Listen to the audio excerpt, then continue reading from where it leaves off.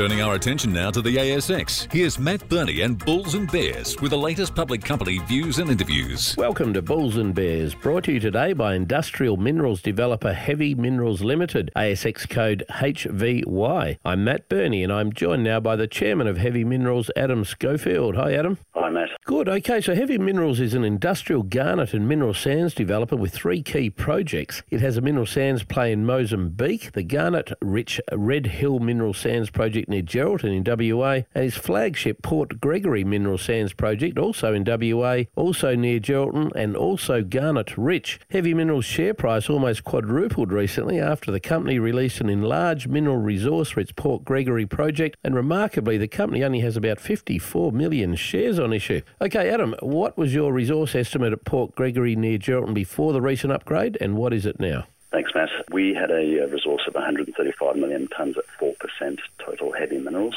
That included 4.9 million tonnes of garnet, and the upgrade has taken us to 166 million tonnes at 4% total heavy mineral. That includes 5.9 million tonnes of garnet, so that's a 20% increase in our garnet resource. Does the resource still have legs in it, or have you pretty much closed it off now? Oh, it absolutely has legs. We're still open to the south and to the north, and potentially to the east. Now tell me, what exactly is garnet used for?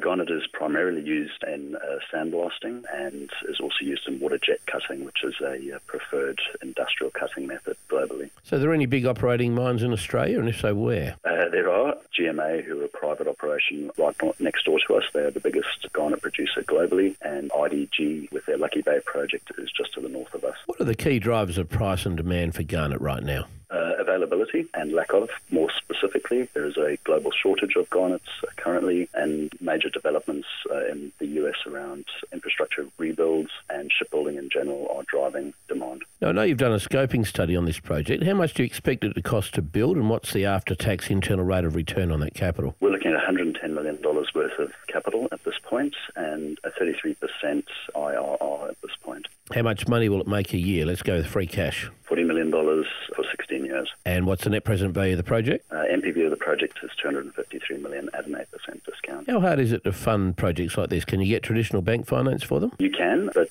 in our particular case, we've focused on the Export Fund of the Netherlands, who we have a letter of support for funding, and we're also going to be targeting the Australian Export Fund equivalent. Adam Schofield from Heavy Minerals, thanks for joining me on Bulls and Bears. And remember, we're only here to give you information, not advice, which you should, of course, seek independently. I'm Matt Burney, and this is Bulls and Bears.